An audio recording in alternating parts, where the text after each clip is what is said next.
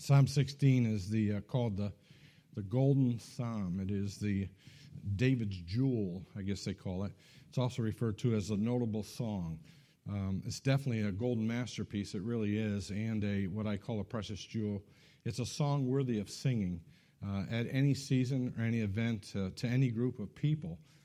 You got to remember the Psalms or songs, and Spurgeon called it the Psalm of the Precious Secret, and I'm going to share with you why I believe that, why he said that in just a second. But it once pulled me out of the miry clay. It really did, and set my feet back on solid ground. So it kind of took me out of that self-pity that we every once in a while get into, and be reminded of how blessed we are and what we have. So let's read it together and see why it's so special. So I'm going to ask you to stand with me. And it's not a long psalm, so we can read it all together. You can read it out loud with me if you would. I think that would be precious in the ears of the Lord today. Psalm 16, verse 1. Preserve me, O God, for in thee do I put my trust. O my soul, that said unto the Lord, Thou art my Lord. My goodness extendeth not to thee, but to the saints that are in the earth, and to the excellent, in whom is all my delight.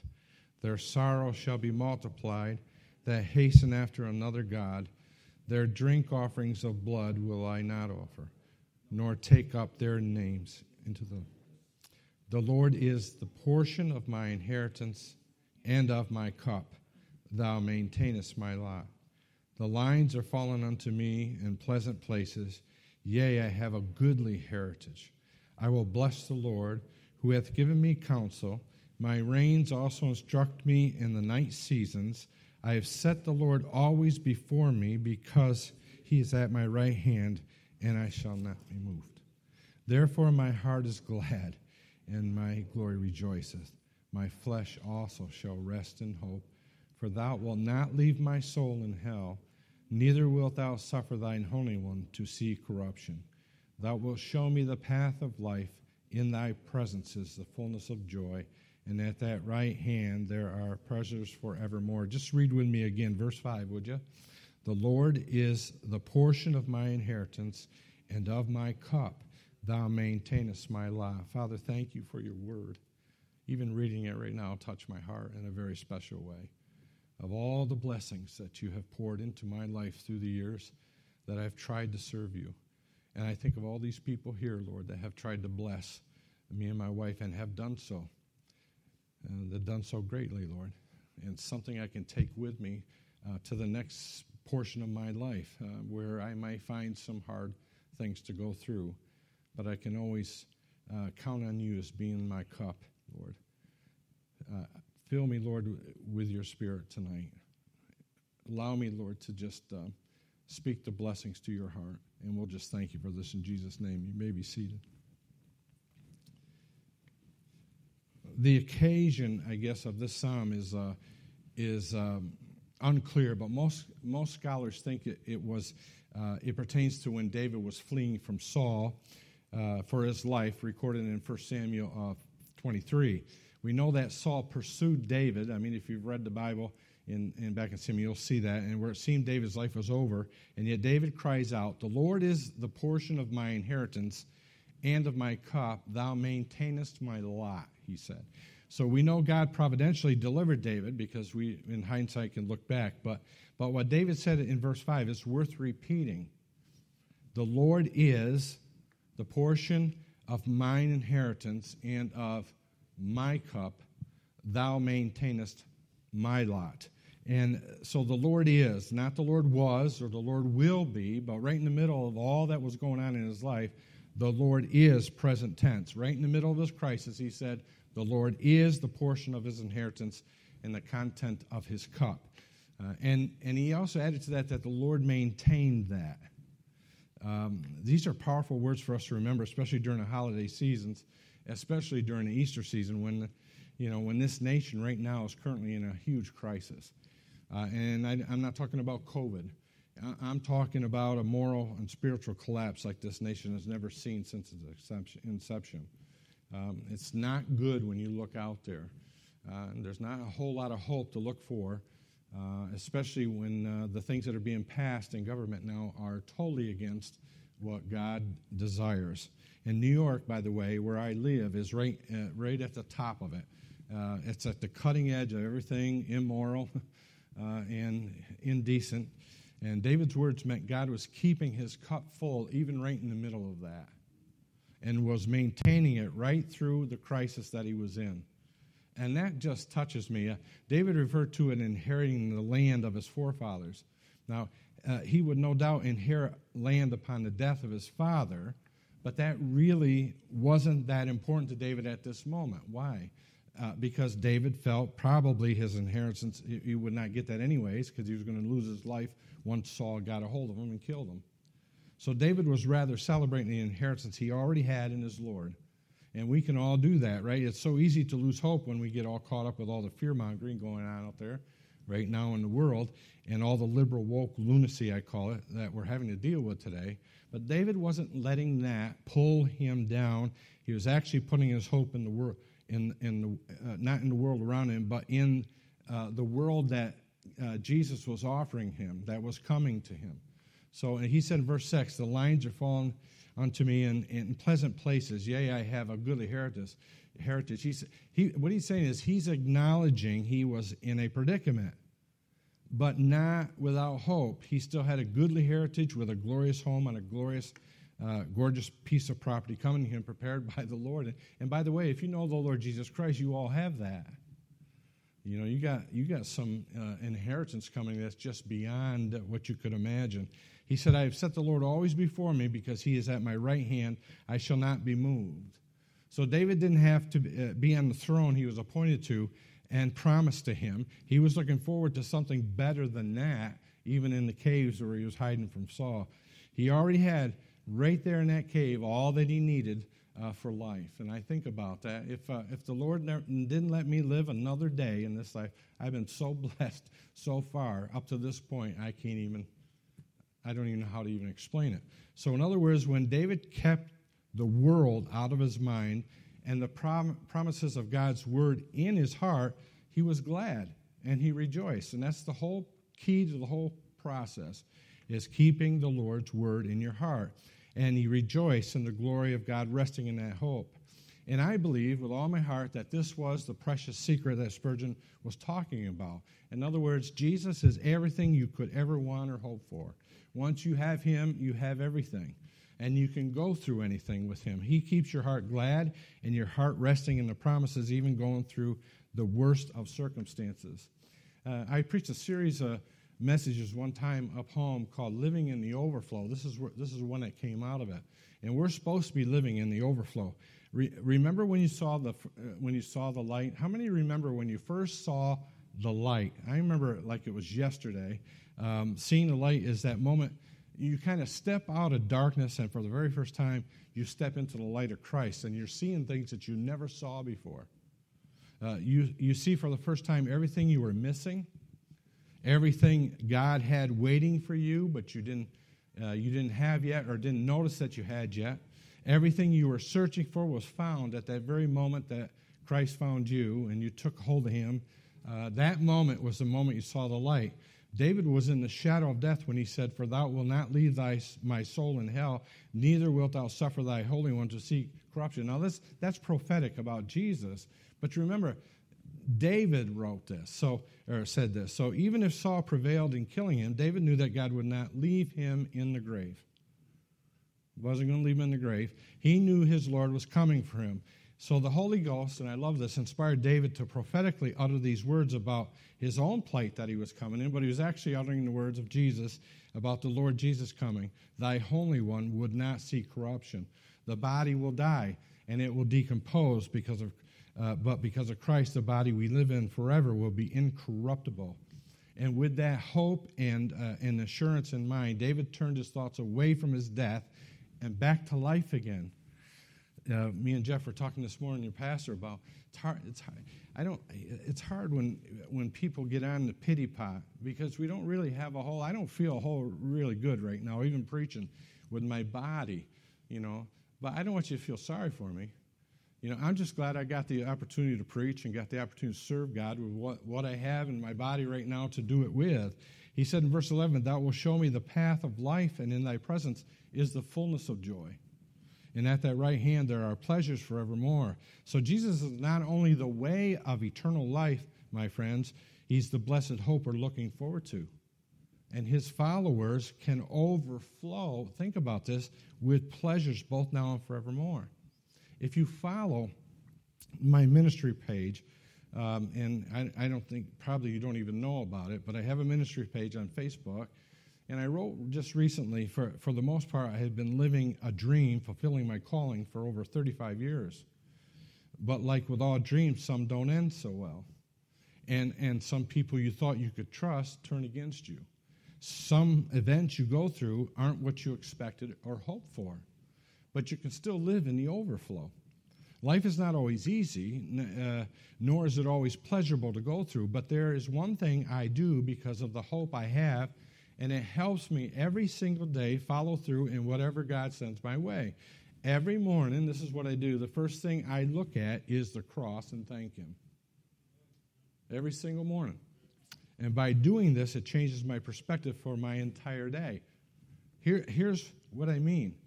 It's at that moment that I look at the cross every morning that I'm reminded that in the day ahead of me, I don't deserve to be treated fairly. I don't deserve to be treated with kindness. I don't deserve to live in good health. I don't deserve to have great wealth. I don't deserve to live without suffering or for myself. I'm reminded at that moment, I'm not entitled to any blessings or I'm not entitled to any rewards. The cross reminds me I'm not in any way deserving of peace or privileges, possessions, protection, or people's affection. I'm reminded at that moment it's not about me, it's all about Jesus and him fulfilling his will for my life. And I love that thought. So it's when I look at the cross that I know that the day ahead of me is a gift of mercy just to live it, but a gift of grace to be able to live it for him. So this keeps my eyes off myself and onto him so I can enjoy the day I am in and the journey that I'm on, wherever that is and whatever I'm going through with him passing through this life. So this gives me every reason. Now listen carefully, everybody. This gives me every reason to love everyone, every day, and in every place that God sends me. And also to accept every struggle he decides to bring my way, never losing my love and hope in him, nor my love and hope for the people I'm called to serve. Me and Jeff and Pastor Crabb have always learned that I've always been taught and lived the life I hope I have done that anyways, that it's all about the people I serve. Not I serve Christ, but it's also about the people that he called me to serve while allowed to be here and to do it on his behalf. I was always the first one at church, the last one to leave church. I love it when we're here and we're intermingling and talking and about each other's lives, because I don't have anything more important to do than to share with people while I'm with people. That's what it's all about. Looking at him at the cross helps me not to get caught up in the world that's cursed, right, and that's collapsing around us, but rather to get caught up into his loving arms, the one that saved me, right, and surrounds me, secures me forever, and allows me to minister to him, to his people. The most wonderful thing about this psalm, to me, is the cup. I love this cup that sits here and says, yes, Lord. I'll share about that in a minute. But you can live this life with your cup full of yourself and your sorrows that might come with it, or you can live it with your cup running over with the blessings of God. Jesus can fill your cup with blessings no matter where you're at in life or what you've gone through or what you're going to go through or maybe what's ahead of you that you don't even know that's coming. You may feel like your cup is too much to bear, but he is a God who is rich in mercy, and what he wants to do is he wants to fill your cup to overflowing with Christ. So Jesus paid your sin penalty by drinking our cup, right, to satisfy God's wrath against us, but he also drank it to give us a life that is beyond blessed, with a future that's very, very bright. The problem isn't God's willingness to bless us. It never has been that. The problem is so many people, including God's children, don't know the blessings they're missing because of empty cups.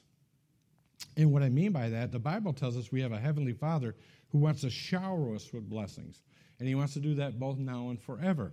Too many people, including many Christians, are content with cups that are either unclean or they're unfilled or they're unused and nowhere near running over. In fact, a lot of Christian cups are just sitting on the shelf. You know, they come to church and the rest of the week it's just sitting on the shelf. That's all it is. So when David said in the 23rd Psalm, my cup runneth over, God meant that for us today. Our cup needs to be running over. Herein lies the truth. God only expects Christians to be living with their cups full, but He wants it to be living so that it's spilling all over. And by the way, today I was having coffee. Jeff bought me a coffee. Your pastor bought me a coffee. I was up in my apartment, and I went to drink it, and it just went down my new shirt all over mine.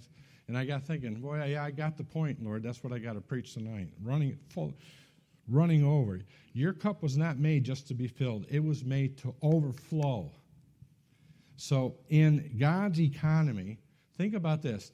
The more we empty ourselves, as He did for us, right, the more God fills our cups. Do you all know what I'm talking about? The rate of overflow is in direct response to the rate of our depletion.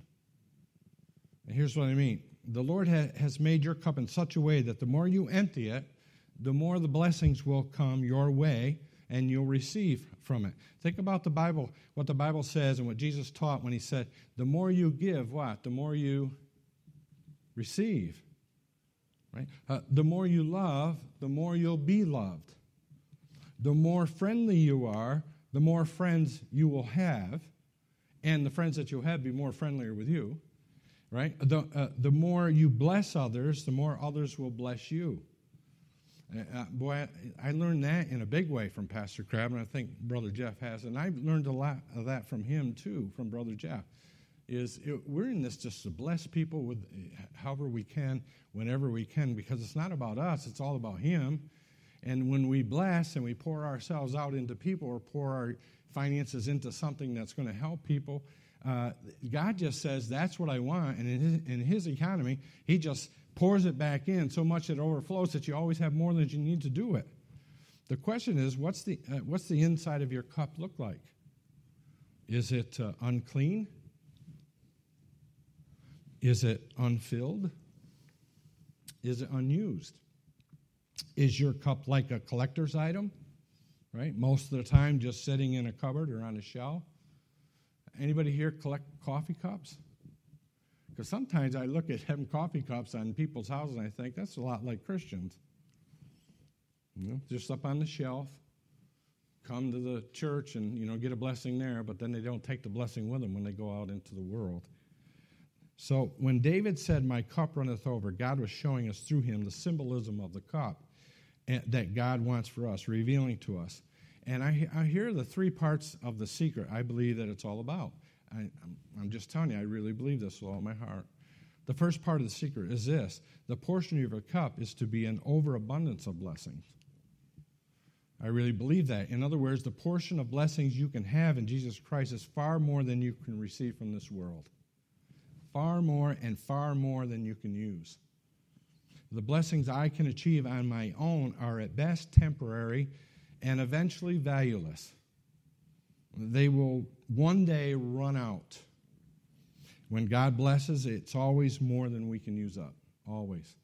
So whether you have little to give or much to give, God promises to make it abound to an overabundance if you'll just give it up for Him. Give it away for Him.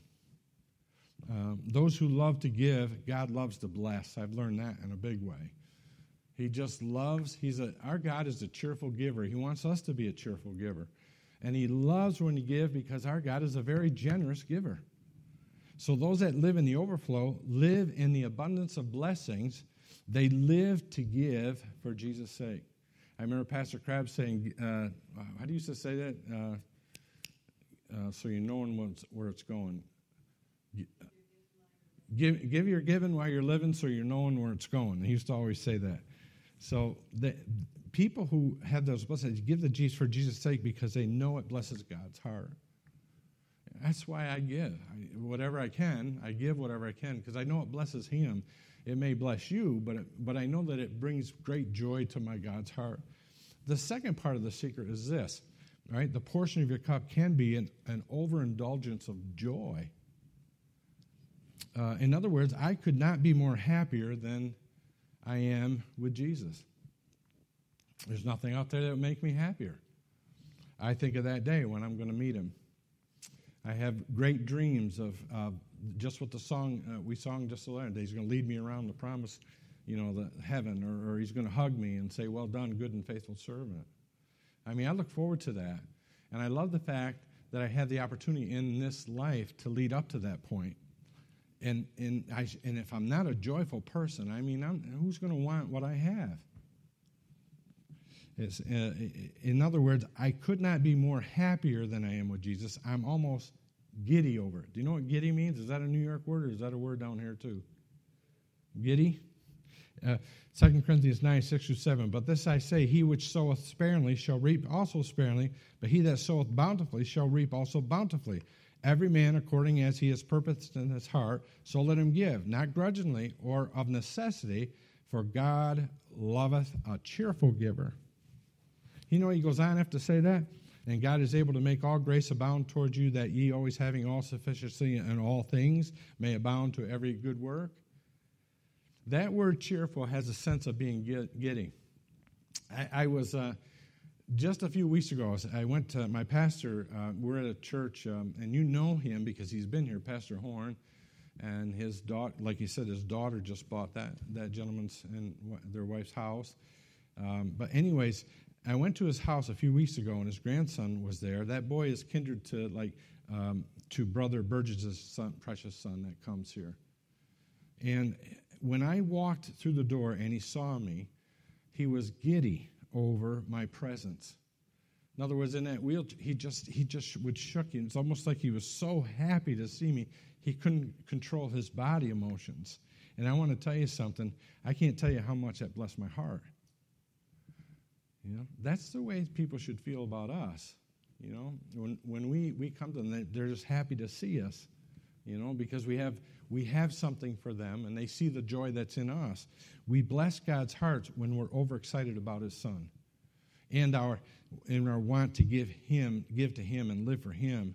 So when your focus changes, when you think about when your focus changes from the joy you have in Jesus Christ to the happiness you think you might need from this world, your cup begins to dry up. Jesus said, "These things I have spoken unto you, that my joy might remain in you, that your joy might be full." He wants us to be joyful. He wants our joy to be full. Our cup should be running over with joy. It really should. We should be the most joyful people on planet Earth, even in the worst possible times of our life. We should be joyful facing the worst of circumstances. Because why? We have Jesus. He's the cup. He's filling our cup. I couldn't live without being able to laugh.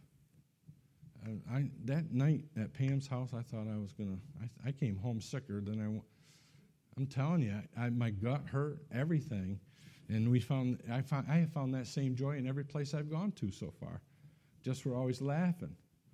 Right, with the woods the other day out there, laughing around the table. Wasn't it fun? It was a lot of fun. But that's what God has called us to be and to do. I just couldn't live without being able to laugh and be a blessing to someone. Just being around God's people, it just creates joy in my heart. And you should feel the same way. It should feel like Christmas morning to every time they're around us. It really should. One of the greatest compliments a Christian can receive is when someone says to them, "I just enjoy being around you." And know that Pat and I enjoy being around you all. We really do. So the overflowing cup is symbolic of an overabundance of blessings and an overindulgence of joy. And lastly, the final part of the secret is this. And you see it. You can see it in all of these verses that are here. I don't even have to expound upon every verse. The other portion is the overconsumption of satisfaction. His well never runs dry, but you have to drink at his well. That's the whole purpose. And when you drink at his well, you can't consume it all. Everything God is and God does is more than we deserve and more than we can consume.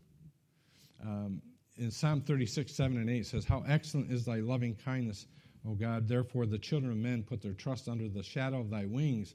They shall be abundantly," it says, "satisfied with the fatness of thy house, and thou shalt make them drink of the river of pleasures."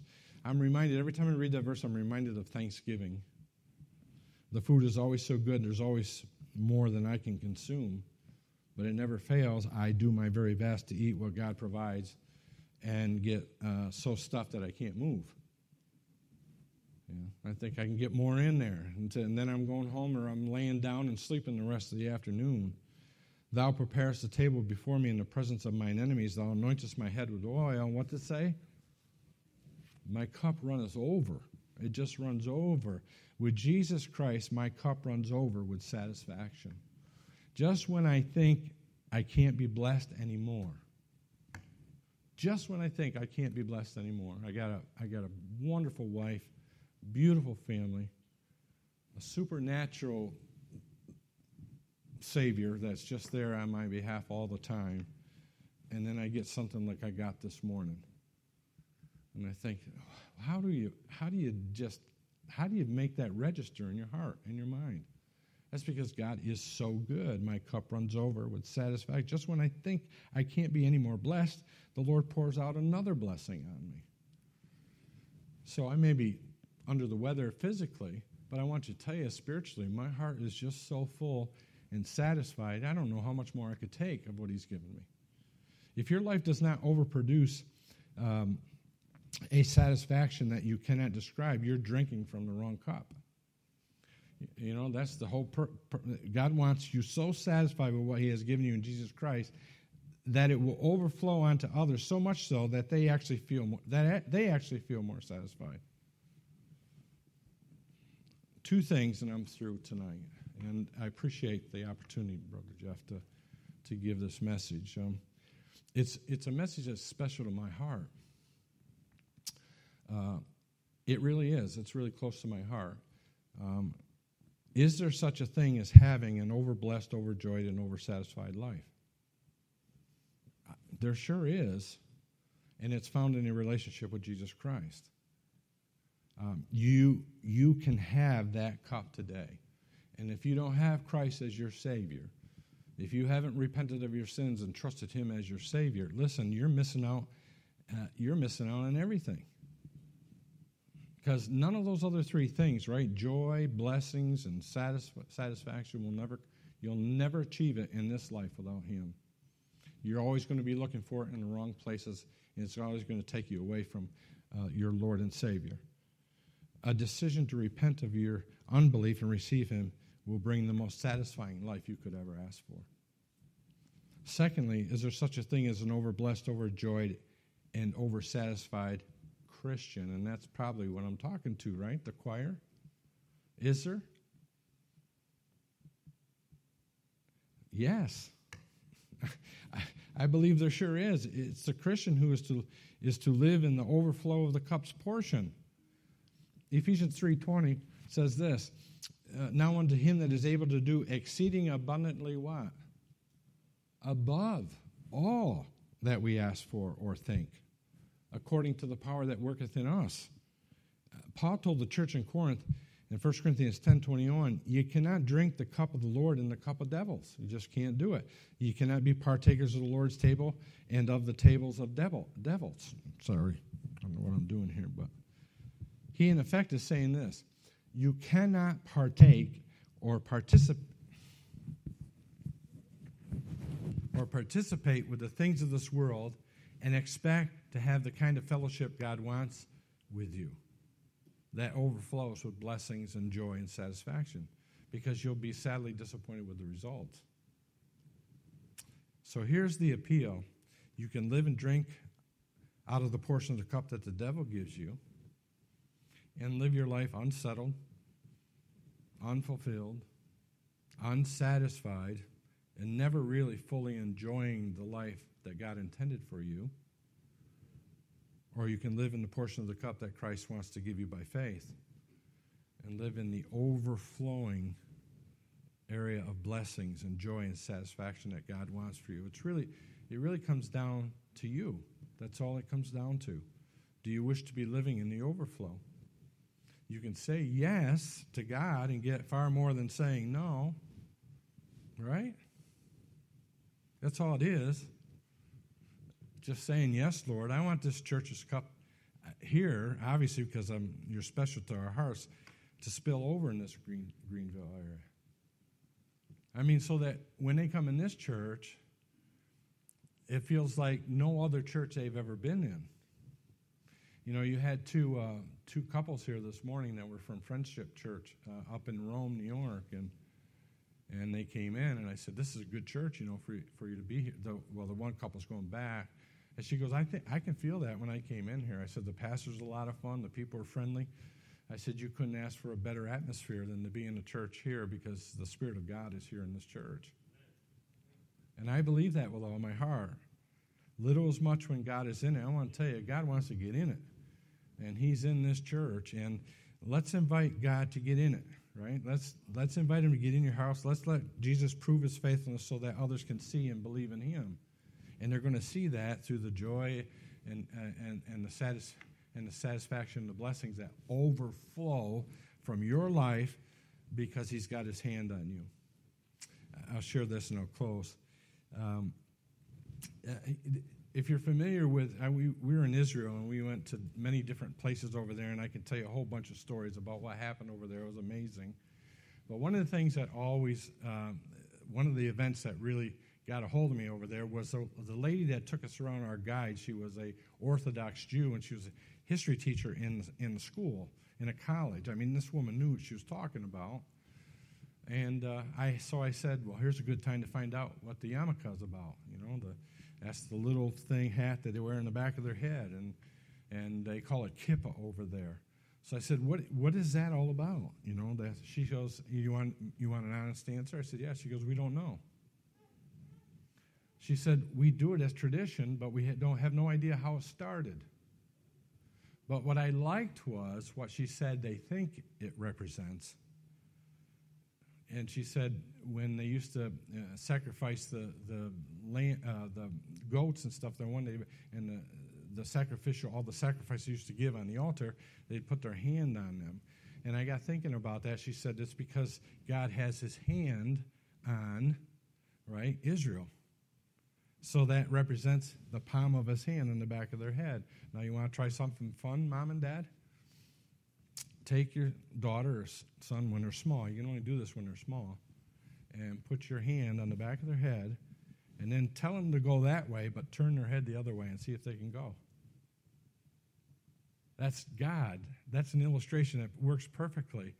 He's got his hand on those people, Israel. Any Christian he's got his hand on. When you want to go the wrong way, he's right there twisting that head to go the other way, and you feel it. You know when the Holy Spirit gets a hold of your life, and you know that when you're doing the wrong thing, and he just directs you into the right direction to follow the path that he wants you on. Do you know something? I believe God's got his hand on this church. And I believe that he's had his hand on this man, this pastor that you have for years. I've watched some of the things that he has accomplished in the world, around the world, and said, I just wish that I could be a part of that and understand it a little better. I've watched great and huge blessings come out of that man's life. And you have him here as your pastor. And he's I asked him the other day if he'd be my best friend. I don't have any best friends, so I said, would you be my best friend? He said, get in line. That's what he said. That's what your pastor said to me. Get in line. By the raised hand, who's willing right now tonight to say, Lord, I'm now ready to empty myself for you. So fill my cup in 2022. Anybody bold enough to do that? Get your hand right up there high. Lord, I'm ready to empty myself for you so you can fill my cup in 2022. What a great God we serve, right? Keep those hands up wherever you go, because they're always pointing up to him. Father, thank you, Lord, for your love for us.